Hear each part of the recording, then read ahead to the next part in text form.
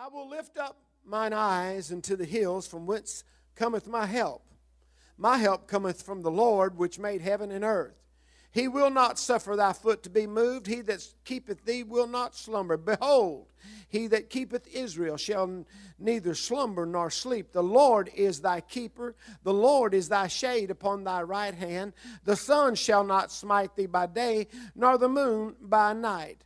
The Lord shall preserve thee from all evil. He shall preserve thy soul. The Lord shall preserve thy going out and thy coming in from this time forth, even forevermore. Amen. Now, I know that probably it's a tendency we have to, especially those that have been around church a long time, when you hear the scripture read, you think, well, I know where he's going because he's preached that before. Please don't presume anything about that tonight, because this scripture was just a launching place for me. And I want to, from this title, where my help comes from. Where my help comes from. Clap your hands to the Lord and shout with a voice of triumph, and you may be seated in Jesus' name.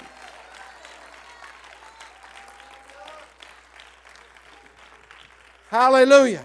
Hallelujah. Love to you all, and I know I always say it, but the truth of the matter is I always mean it. Even when I'm exasperated and aggravated and frustrated, that doesn't change love. When I go to the store for Sister Howington and bring the wrong thing home, and she fusses at me, just kidding, folks. I can count on this hand with some fingers left over anytime she's ever been anything but just like the Queen of Sheba to me. Amen. That's the truth. And she thinks the same thing about me. Not really. But if I can't, I'm going to try not to be too long tonight, but if I can't keep that promise, I'm going to try not to be boring anyway.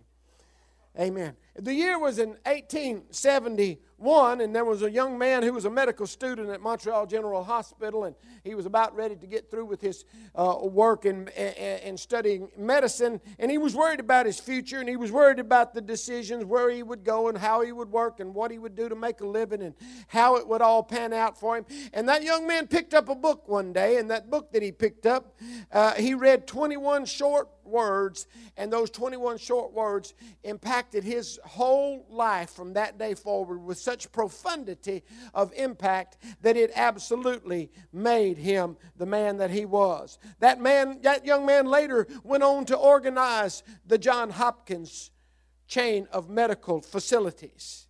He became the Regius Professor of Medicine at Oxford University, which is the highest medical honor that the British Empire could bestow upon a man. At his death, it took 2 huge volumes, 1,466 pages, to tell the story of this young man. This young man's name was Sir William Osler.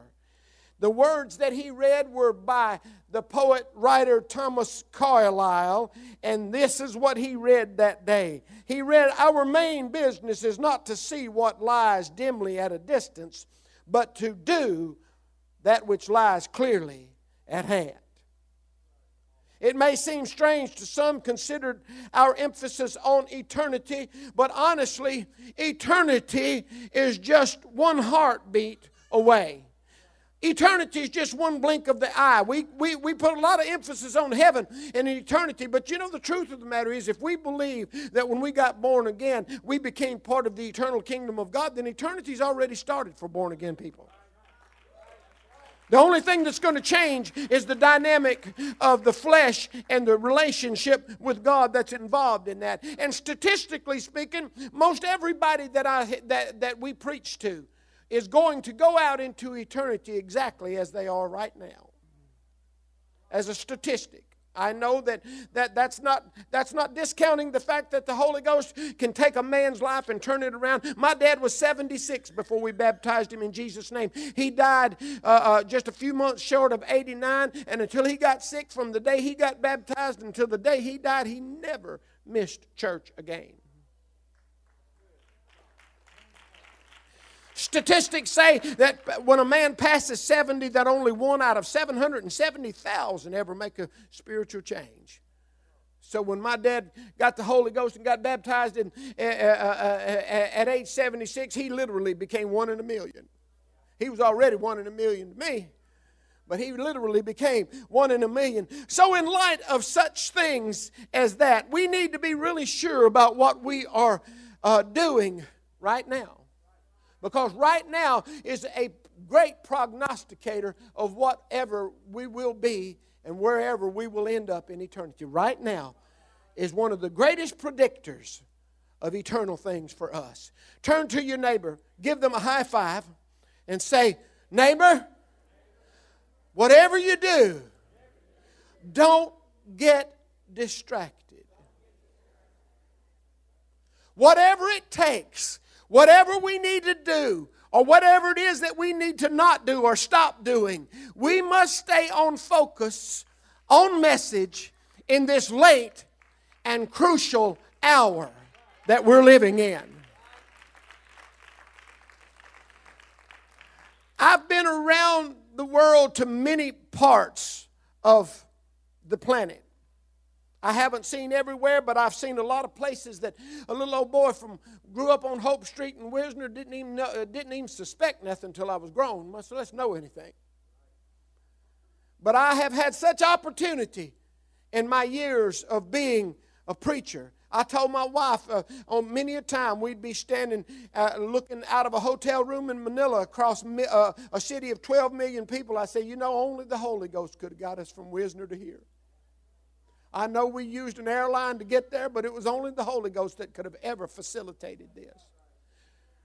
When I served communion and preached at Gordon's tomb, where tradition says the body of Jesus was buried in Jerusalem, I couldn't help but be overwhelmed with the idea that only the Holy Ghost from heaven could have ever facilitated that little old countrified boy who didn't know anything to get to go and do those things. Now, that does not make me a sophisticate. That's not what I'm trying to say. But I've been around too many parts of this planet, and all nations have big, massive, somewhere in their nation, they have big, massive, huge cities and populations. And all of those cities, all of those places, no matter how third world and backward their hinterlands might be, they have state-of-the-art dynamic, at least to some degree, in their places. Bangkok, Manila, Mexico City, Tokyo, Hong Kong, Tel Aviv, Sao Paulo, just to name a few.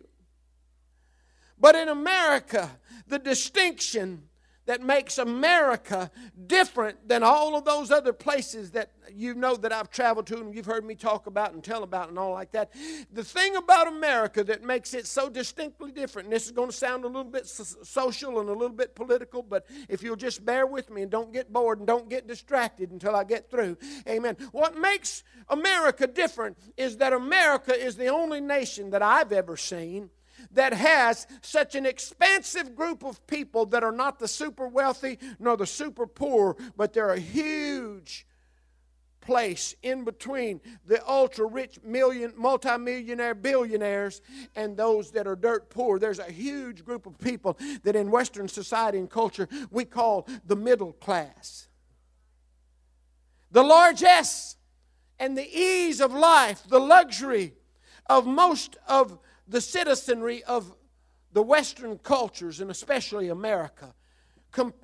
Nothing, nowhere else that I've ever seen and that I've ever been able to study or read about compares with America. America is the only place that I've ever seen and known where you could be considered poor but have a climate-controlled house with a freezer and a pantry full of food and a car out in the driveway and a color television set in and a phone in your pocket and free medical care and absolutely nothing that you needed to exist comfortably was withheld from you. America's the only place that lives like that, folks. And you say, well, what are you getting at? I know that this may seem like I'm piggybacking off some of the things that Pastor has been preaching, but I do believe that I have heard from God. And remember what I just said about this is the only place, Western culture, Western Europe is fading fast, folks. And that leaves America on the cutting edge, the avant-garde of whatever is going to take place. The reason that God has left America here like it has, T.W. Barnes said this many years ago, and I absolutely concur with this. Brother T.W. Barnes said the reason that God has raised up America is because we have the physical, financial, and spiritual resources to take and propagate the gospel to the world. Don't ever mistake the idea that America, because of baseball, apple pie, and Chevrolet, is going to be forever the pinnacle of our world. That is a fallacy that we must not and cannot get distracted into believing. I love America. I love what we stand for. But patriotism is not the same thing as loyalty to God. Having a good job and taking care of our families is not the same thing as faithfulness to God and to His house. Hallelujah. Hallelujah. In prayer on Monday, I always, by the way, bring this church family. And if I know there's something specific going on in your life, I usually bring that. But I always bring this church family collectively to the presence of the Lord. Amen. The universal church and the local church. I pray about the church in the earth, which is all of God's Book of Acts believers. And then I bring the local church. And the Lord spoke something to me. And please let me just give my thought. And if you want to help me, it'll be fine. But it's the truth whether you help me or not. Amen. And I'm not intimidated. And I'm not going to be feel bad if people just listen intently and don't give me any kind of feedback. But feedback is always appreciated. The Lord spoke to me Monday as I walked through the fields of Frogmore, and He said, "My people are not suffering from discouragement." I said, "Lord," I said, "what do you mean?" He said, "My people are not suffering from discouragement. My people are suffering from distraction." I said, "Lord, I don't know if I understand what you mean." So I prayed a little further, and He began to remind me of some things. He took me all the way back to the beginnings. The first mentioned principle of studying the Bible is always a good thing to do. Go all the way back and see if what God is saying to you can find its contextual relevance throughout the Word of God. If it is, then you know you got a good Word. If it's just some little bean dream, some silly idea that like, Jesus loves popcorn, well, that's not the Bible. Just throw that kind of stuff away. He might have did like popcorn if he'd had access to it, but that's not even the point. But when you find it all the way through the Word of God, amen, and He said, "My people do not suffer from discouragement. My people suffer from distraction." And I said, "Lord, help me." And I began to pray further. He said, Satan was the most subtle of all the beasts. Can I get an amen?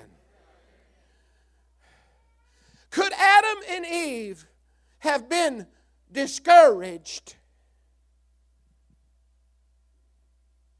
Could they think about that for just a second? Let that soak in. Is it possible that Adam and Eve could have been discouraged in paradise? They knew nothing but absolute contentment. And there was no place for them to go to compare anything going on with anything else. Could they have been discouraged? After all, it was paradise. There was nothing lacking. Before the fall, they didn't even worry about death, Sister Michelle. There was no sickness, was no disease, was nothing happening that could have moved them off of the paradigm of the relationship because they became discouraged. So discouragement, and oftentimes we say, pray for so-and-so, they're so discouraged. Discouragement is the fruit of something, not the cause of things. Could they have been discontented? There was no other paradigm of life for them to compare themselves to. It's right there in my notes. They got ahead of me there just a moment ago. There is no paradigm in paradise. There is nothing to compare it to say, well, I think I would like this better, because there was no this. There was only Him. That's the reason when the Jews pray still to this day, those one God Jewish people who've not accepted Messiah yet, but when they pray, they say, Lord, there's only You. Because it is the only paradigm that life is supposed to have. There were no Joneses to keep up with. There was no social media to always let you know how much cooler and successful and accepted and liked someone else was more than you. Obviously, Satan's subtlety was very subtle.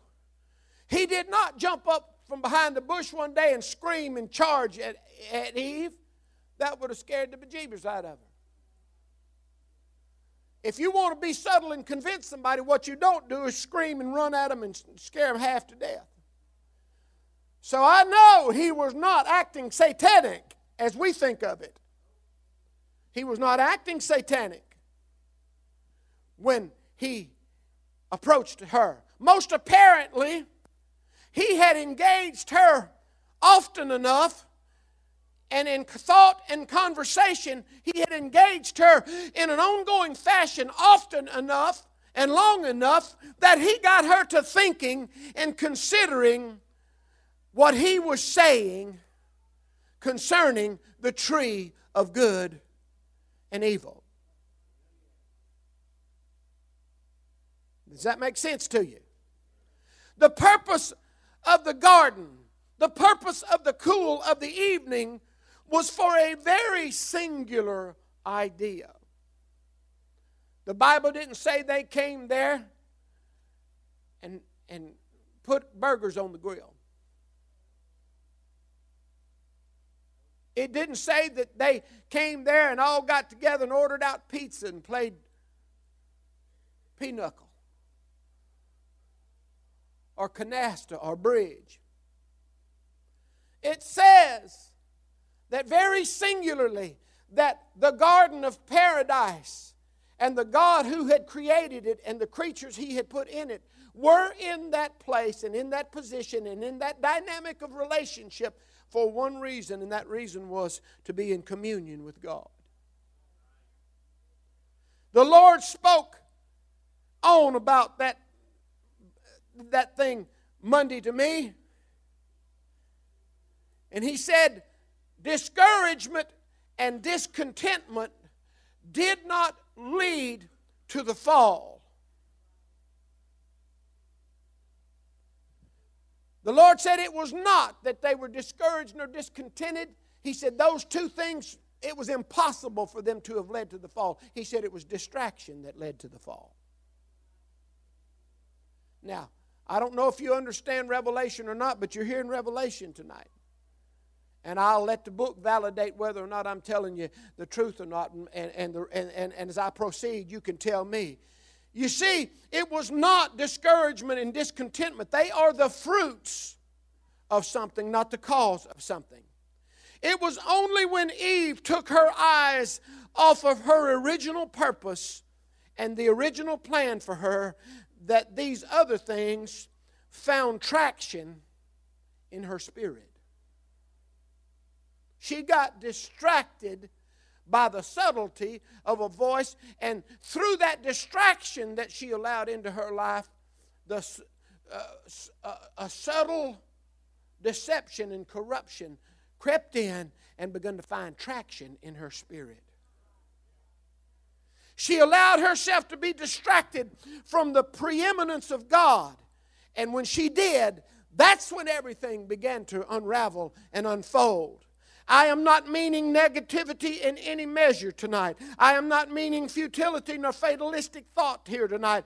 But Western American culture, listen to me now so that you don't go home discontented and discouraged.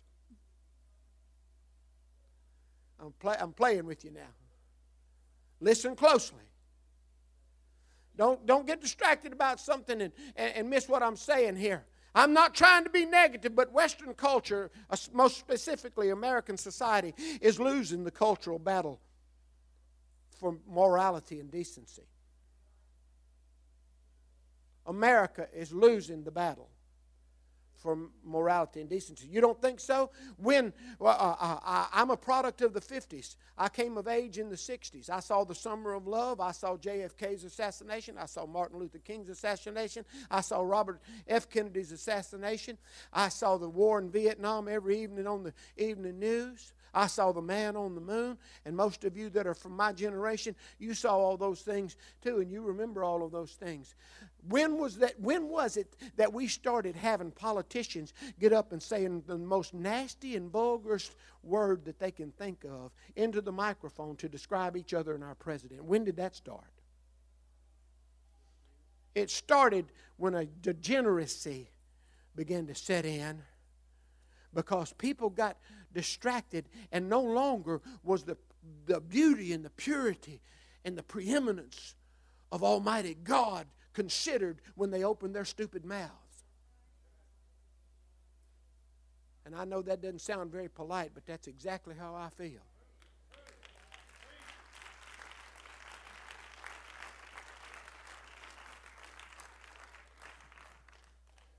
Can I just reminisce a little bit for you? When I was a boy, when me and Brother Willie were boys, a young man say that particular word in mixed company, the first old daddy that got to him would knock him a winding.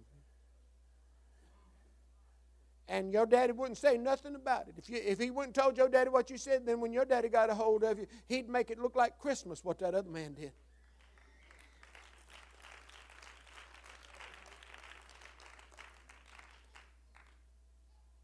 I got a spanking many a time and got sent home from going down the street and misbehaving at somebody else's house. And we was just little old kids, innocent kids, but if you got down there and you got to fighting over the football game, the parents just grab a switch and whip you and send you home. Am I right, Brother Willie? They just whip you and send you home. We don't do that anymore. Praise God. Politicians, government, let's just say government, media, Hollywood, even sports, they are all in collusion to bully and to pressure us and the future generation of my children and their children and your grandchildren into relinquishing our perspectives about God and the gospel and eternal things. They just want to vilify and bully and persecute and revile to the point where some people just say, I'm so tired of being ridiculed and name called. I'm so tired of having to get up every day and put my feet on the ground and throw my head in the air and look them straight in the eye and say, I got my foot on the rock. I'm getting weary of that.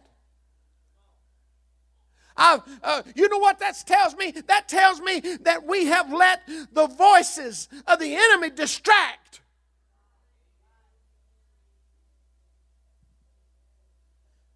And I'm not fussing at POML. I'm talking to America.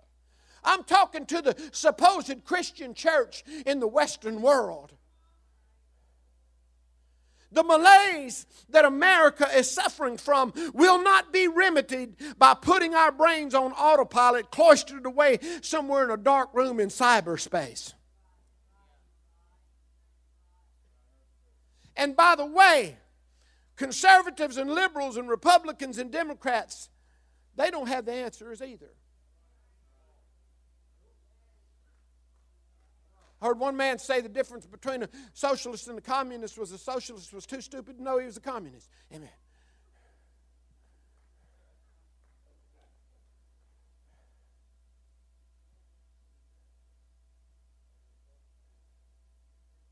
Yeah, Margaret Thatcher said the problem with socialism is eventually you run out of everybody else's money.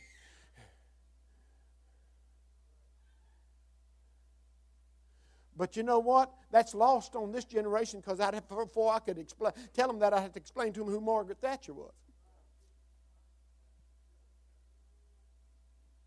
I won't ask you how many of you know who Margaret Thatcher was.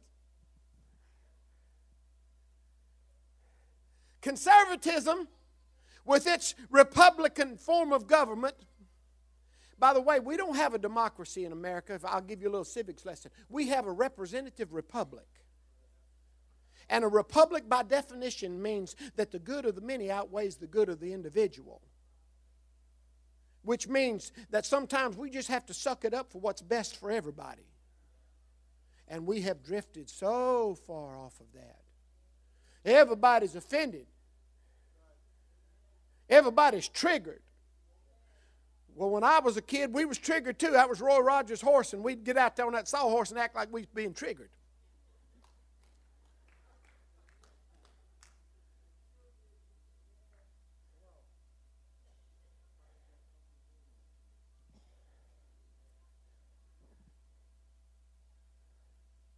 Conservatives, with their Republican form of government and their free market economy, is not the answer in and of itself. And a republic form of government and a free market economy has done more to lift people out of poverty and spirit and ignorance and darkness than anything in the history of the human race as far as societal things are concerned. That's right. People ain't clamoring to get into Beijing tonight, are they, son? They're not clamoring and storming the walls of Moscow, are they? Let us in. Please let us in. If you wonder what's the best nation in the world, look at the one that we're having to fight fiercely to keep it from being overrun. 100,000 people this past month.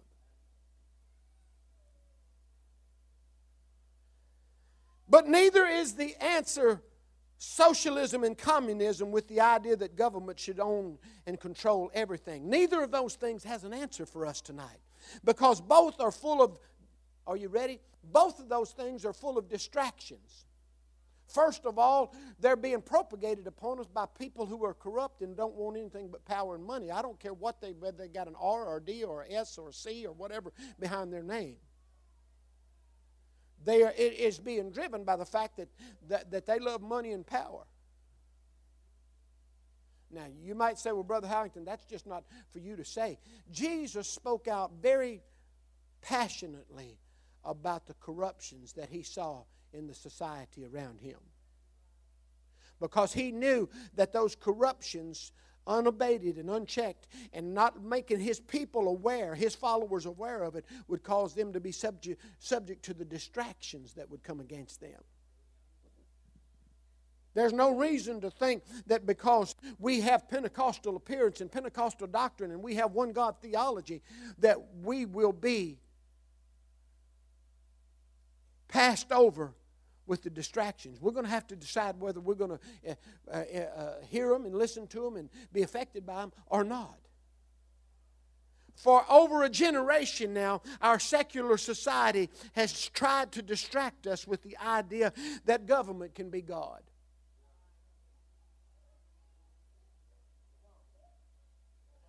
Folks, whenever a society starts propagating and purporting that the government can be the end all. You sick, you go to the government. You're hungry, you go to the government. You're lazy, you go to the government.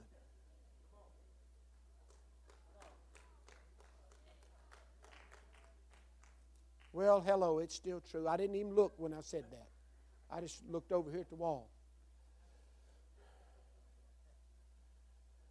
Folks, anything that distracts and turns us away from the preeminence of God is idolatry. Plain and simple. God is not for it, Pastor. God is not pleased with this government is God mentality and this being offended about everything and demanding my rights. We're the servants of God. When did servants get to stand up on their hind legs and bark about being offended? Servants serve.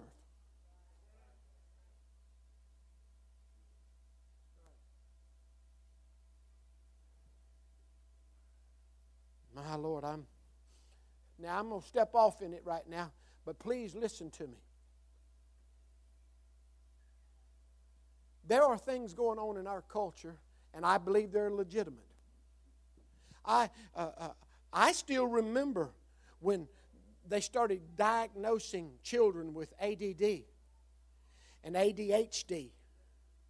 And they started diagnosing people that had been in some sort of traumatic experience, like first responders or policemen or military people that had been in contact with PTSD. You say, well, you don't believe in all that? Oh yeah, I believe it's true. I absolutely believe it's true. I've watched it, and it is a very real thing. Now, when I was a boy, I'm going to harken back again, there were some kids in our classroom that couldn't pay attention if you put them on a salary. They didn't know whether they was going to eat the color crayons first or the paste.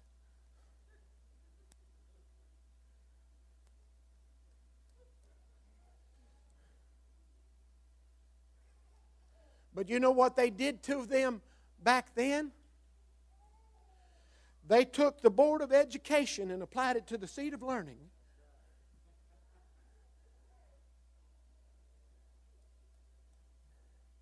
And it reined them in somewhat. Yeah, I've been living with somebody that constantly, it's like, squirrel, squirrel. And, yeah. Brother Cornwell will openly tell you, man, I'm just so ADD, I can't hardly function. Yeah. Is all of that stuff real? Emphatically, yes, it's real. But seeing those things have only oh Lord, I'm going to get in trouble. Those things only started being diagnosed and claimed to be a real thing in about the last 25 or 30 years. Prior to that, can anybody that was in elementary school in the 50s and 60s remember ADD or ADHD? If you was troublemaker, the teacher just wore you out. And if that didn't do any good, they'd send you to the principal, and he'd call your parents. They'd come up there and wear you out. And if that didn't do any good, they'd send you home.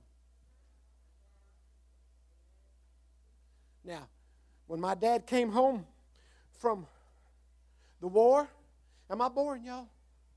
My dad had never seen nothing but 40 acres of clods and the backside of a mule till he was 24 years old.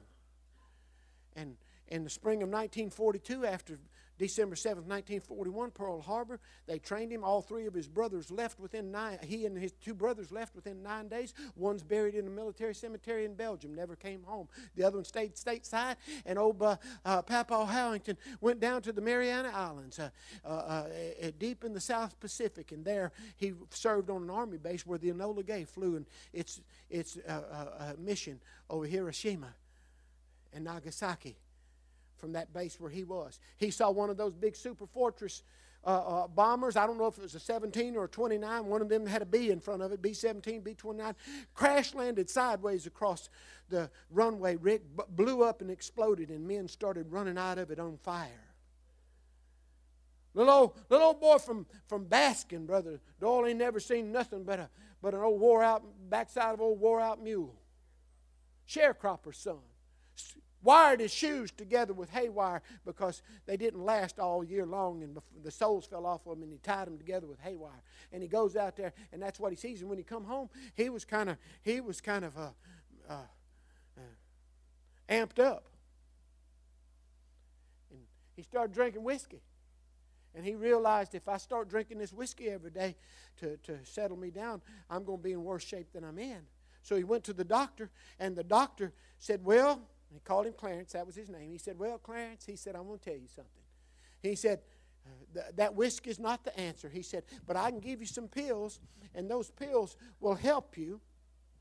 He said, but they're only going to help so much. He said, about 95% of it is you just deciding to change the way you think about it. And my daddy was a real eloquent man. He cussed real big and said, well, if 95% of it's me, then you can just keep your blankety-blank pills then.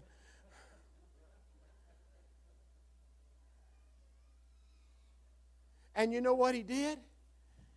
He beat that by deciding that he was not going to let the things that he'd seen and done distract his life so that it absolutely shaped his reality.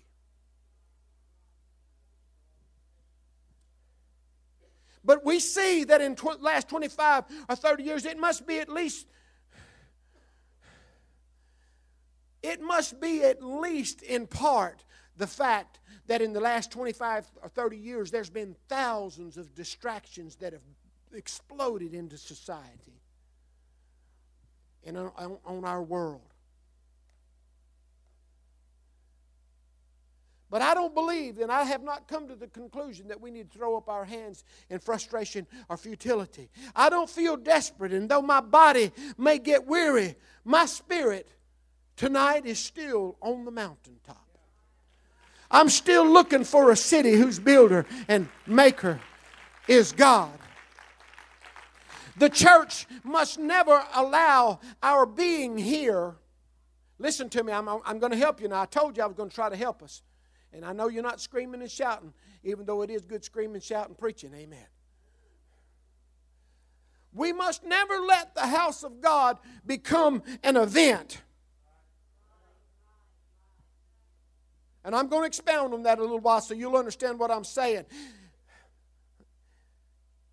Event-oriented church totally turns the nature of what it's supposed to be about inside out. Church must and is and must always be not about an event, but about a relationship. If it stays as it should be, a relationship, then what day it is and what person is preaching and what season of life it is and what songs they sing, none of that is the issue. The relationship is the issue. What day it is, whether it's winter, spring, summer, or fall, whether it's midweek, Sunday morning, Sunday night, revival service, none of that matters as long as we hadn't got distracted and got to thinking that church is an event instead of a relationship. It's a distraction. When we start thinking that it's a relationship, you say, well, can you prove that? Absolutely, I can prove that. You know how I can prove it? I can say, all right, next month. Now, this is not for those of you that are fixing to get giddy. This is not true. I'm making this is an analogy. Brother Lee Stone King's going to be here for 3 nights at the end of next month. Now, he's not going to be, okay? Okay. Not that I know of. But if I said that, and we started putting it on the internet, and we started mailing out flyers, we'd have 900 people here. You know why? Because, and this is not to denigrate Brother Stone King. He's one of the most powerful and one of the sweetest, nicest men. You wouldn't want to get on his bad side, but he's one of the sweetest, nicest men that you'd ever want to meet. One of the greatest Christian gentlemen and scholars that I've ever known. One of the most insightful and prophetic men that I've ever known. So I'm not denigrating his ministry, but I'm telling you, if we promoted that thing, we could have 900 people here. Both risers would be full, and every seat in the house would be full, and there'd be some overflow up there in the overflow seating upstairs. Because we've had it happen before. Night he was here before, we had 900 people in the house. You know what that tells me? That tells me that there's a whole lot of people out there that's looking for an event to attend.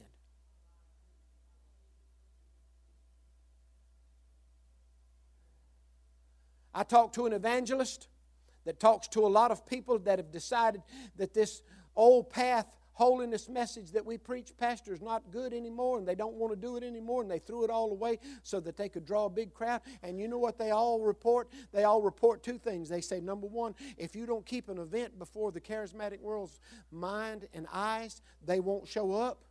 And when they do, they won't support it with their finances. Something happens when we get distracted and start thinking of the house of God and the things of God as an event instead of a relationship. Something begins to happen on the inside of us. The moment that Eve let the enemy distract her, the significance and importance and urgency of being with God shifted. The shift was subtle, but it was very real. It moves from God-centered to humanity-centered. The opening up of the opportunity for emotions and feelings of humanity to weigh in. Not because we needed to be here for God, but all of a sudden we predicate our decisions about faithfulness and commitment and support and all of that to how we feel about it. That's what happens when we get distracted and we start thinking of the house of God as an event instead of a relationship.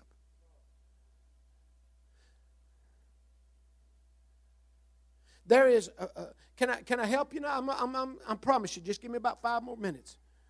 There is no end to the scope and the distance of how far carnal flesh can carry you away from the right perspective.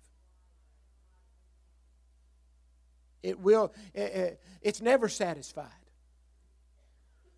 Making sure to be steadfast against distractions is our first line of defense. I won't be distracted. Oh, it's Wednesday night? Oh, well, it's Wednesday night. Well, I won't be at the ballpark on Wednesday night. I won't be. And I know everybody's got to have vacations and time off. I'm not preaching against vacations and time off, nothing like that. But I won't be cutting the grass because it was a nice spring day when it comes time to be at the house of God.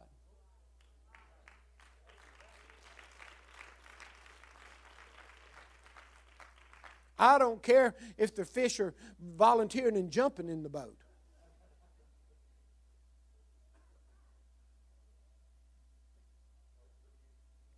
Or if that deer's standing out there when I pull up with a sign around his neck that says, "Shoot me first."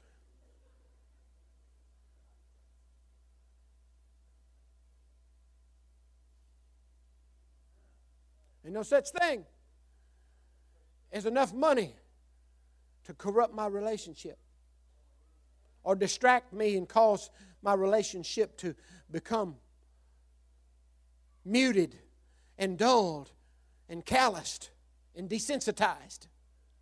Oh, I got to have this because being born again entails at least some measure that we must be restored to the original intent and purpose. That's what born again means. It means we get to go back and start at the beginning again. And at the beginning of things, they weren't distracted and they weren't discontent and they weren't discouraged. No matter how or who or what or how distorts and corrupts, it shouldn't happen to born again people. Truly living the born again life becomes difficult and onerous and burdensome when it loses its dynamic of being the motivation that I come to the house of God because I love Jesus.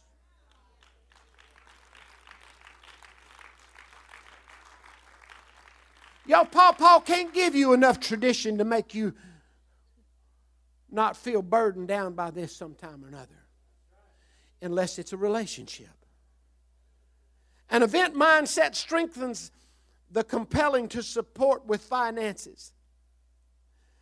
And, the event mindset strengthens the compelling not to support with finances and attendance and participation.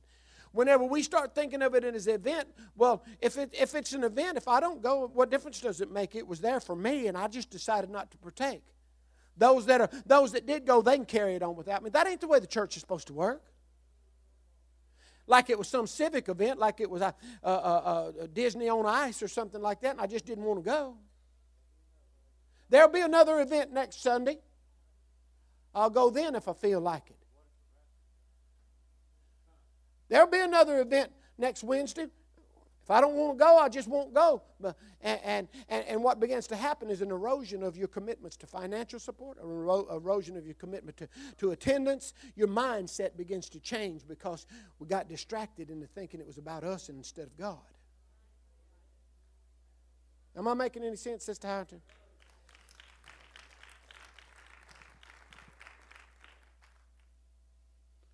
It can be ruinous to your salvation and your experience with God to start getting distracted.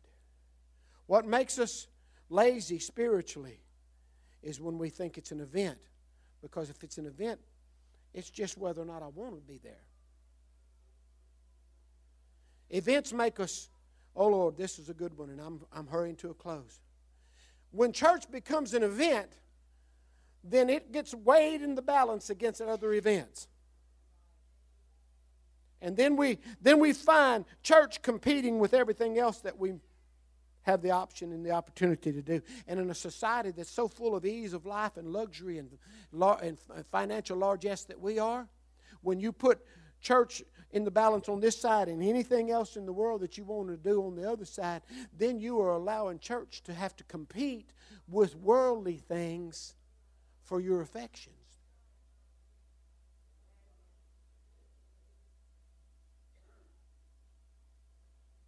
And God hadn't changed a bit. He thinks it's about Him. And if you decide it's not about Him, He knows.